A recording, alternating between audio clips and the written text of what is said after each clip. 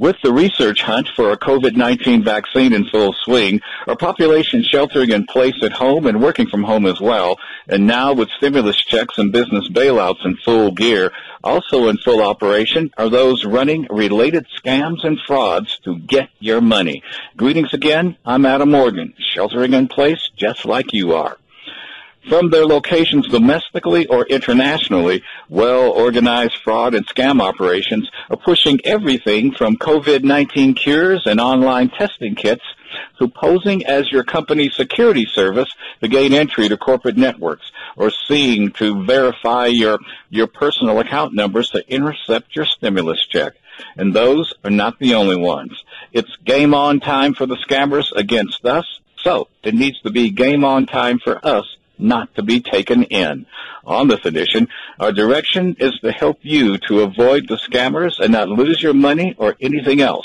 Always on top of many of the latest scams being perpetrated, we have a special touch base with Denver District Attorney, Ms. Beth McCann.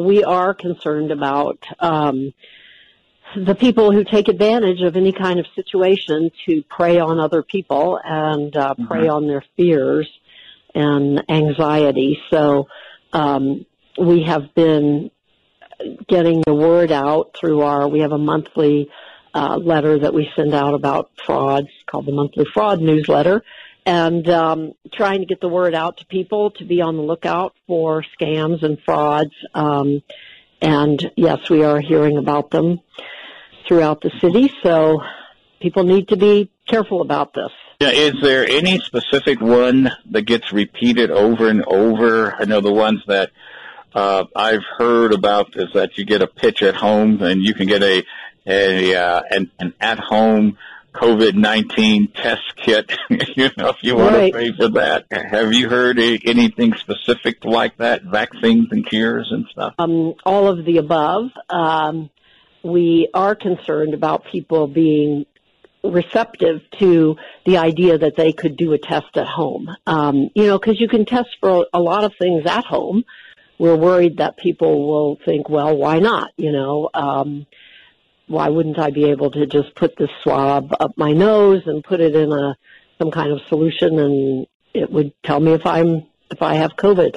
And, everybody wants to know, if you have the symptoms and you're not able to get tested because you're young or because the symptoms aren't that severe, then you want to know, do I have it? And of course your family wants to know. So, I think that's one that we think people might be very susceptible to, but there is no in-home test available for COVID-19. So please do not respond to something like that. I think the other one that is causing us a lot of concern is this idea that we can get your stimulus check to you faster, or we can help you get your stimulus check. And that is just not the case. There is no one that can get you your stimulus check faster. It's all being done through the IRS. But that again, people are desperate, and the idea that someone could maybe help them get their account verified so it's a quicker response, and then people will turn over their account information to them. So that's the reason we're really concerned about that. I need your bank account information so I can help you get that to the IRS and get that in quicker. So we really want to make sure people do not respond to those. They are fake, and they are people that are taking advantage of the situation. So yes, we're concerned about that. And then we've heard about, even on Nextdoor, that web virtual community neighborhood email system, that people might volunteer to help someone get groceries or get supplies, but you need to pay them a little bit. And again, we are urging that people try to stick with people that they know, or maybe through their faith community if they belong to a church or a synagogue or something like that, rather than strangers offering to help.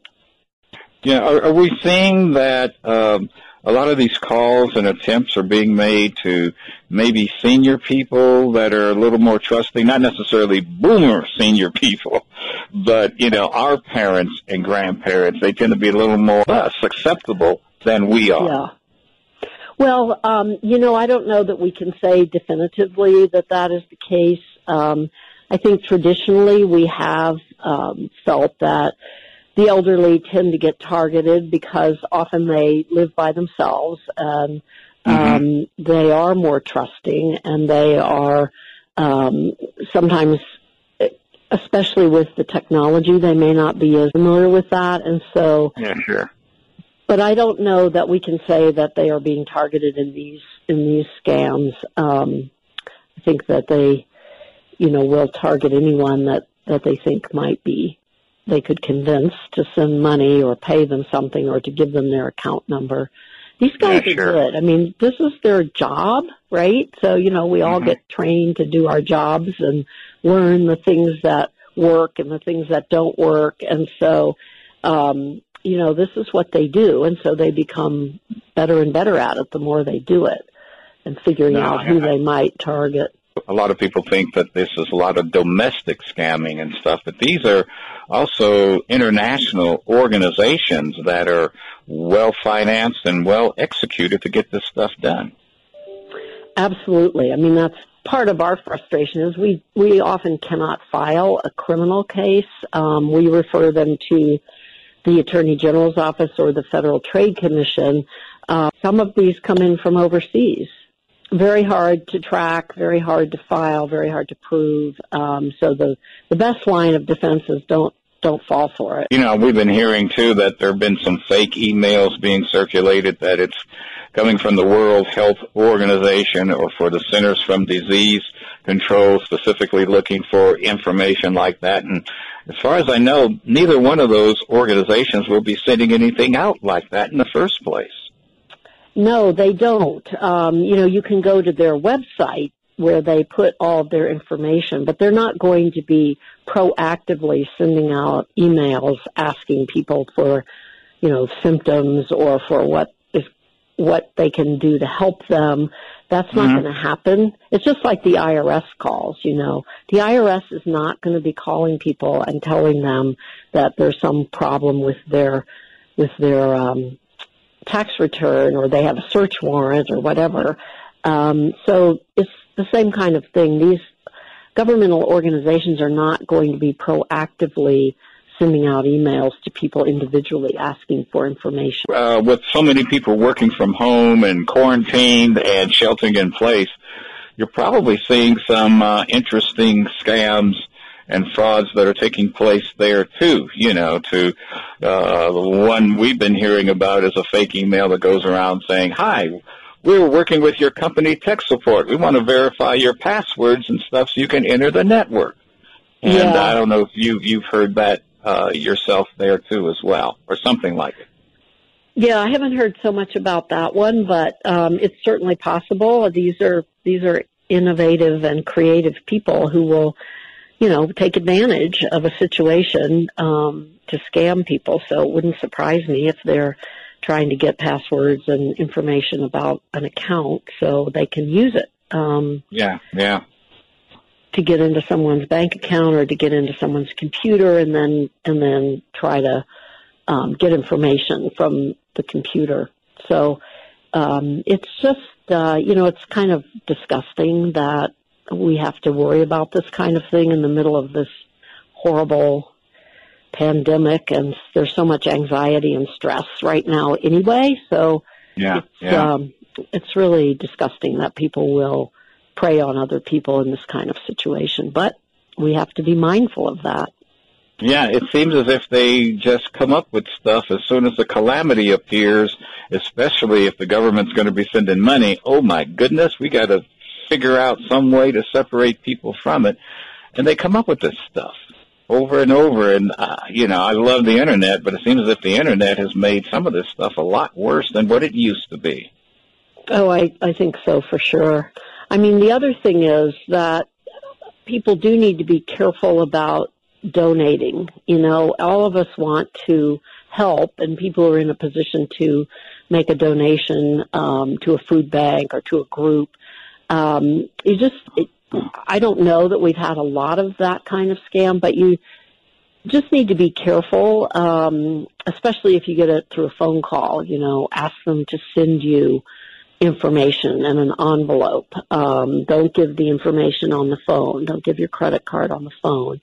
And there are many, many excellent nonprofits that are doing a lot of great work with people that need the money. So it's certainly okay to donate, but just be careful and make sure that, go on the legitimate website. If it's a friend of yours that asks you to donate, of course, that's fine, but just be careful if you get random calls about donating to some cause that's working on the COVID-19 issue. So, just be careful, I think, is the main thing. So that's the key then. Unsolicited phone calls, be careful of, one.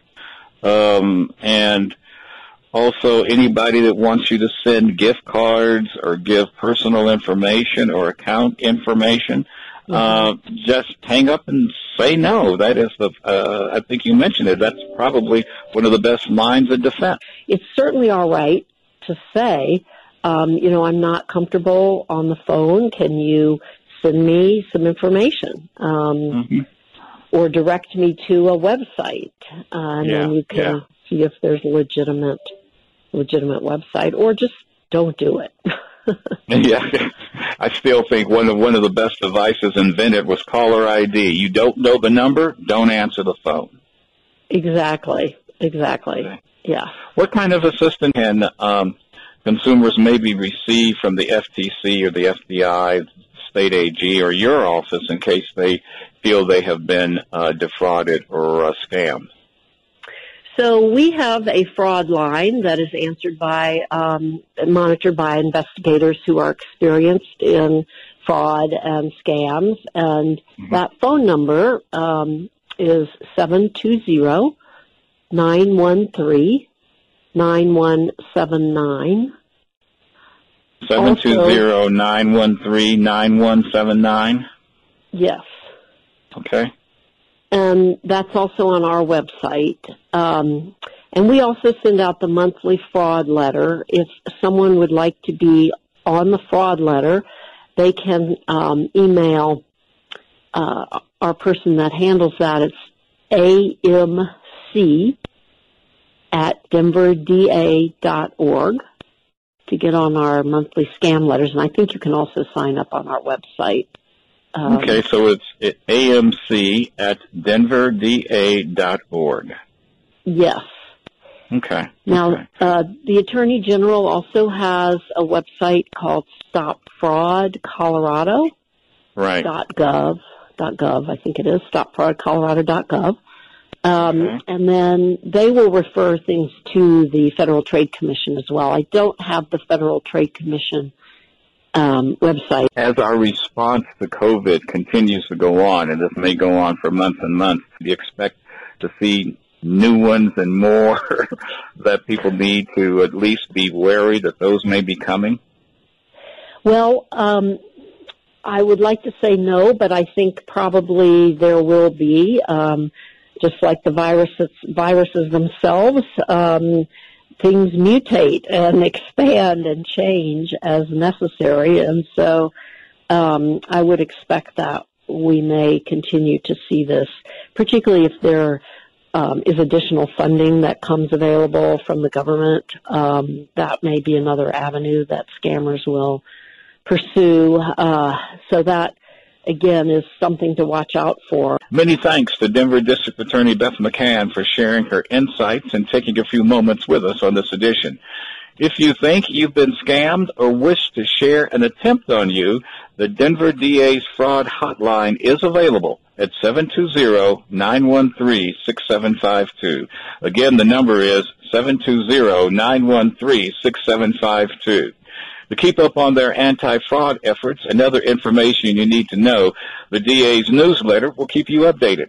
You can sign up online with an email to amc@denverda.org. That's amc@denverda.org/subscribe.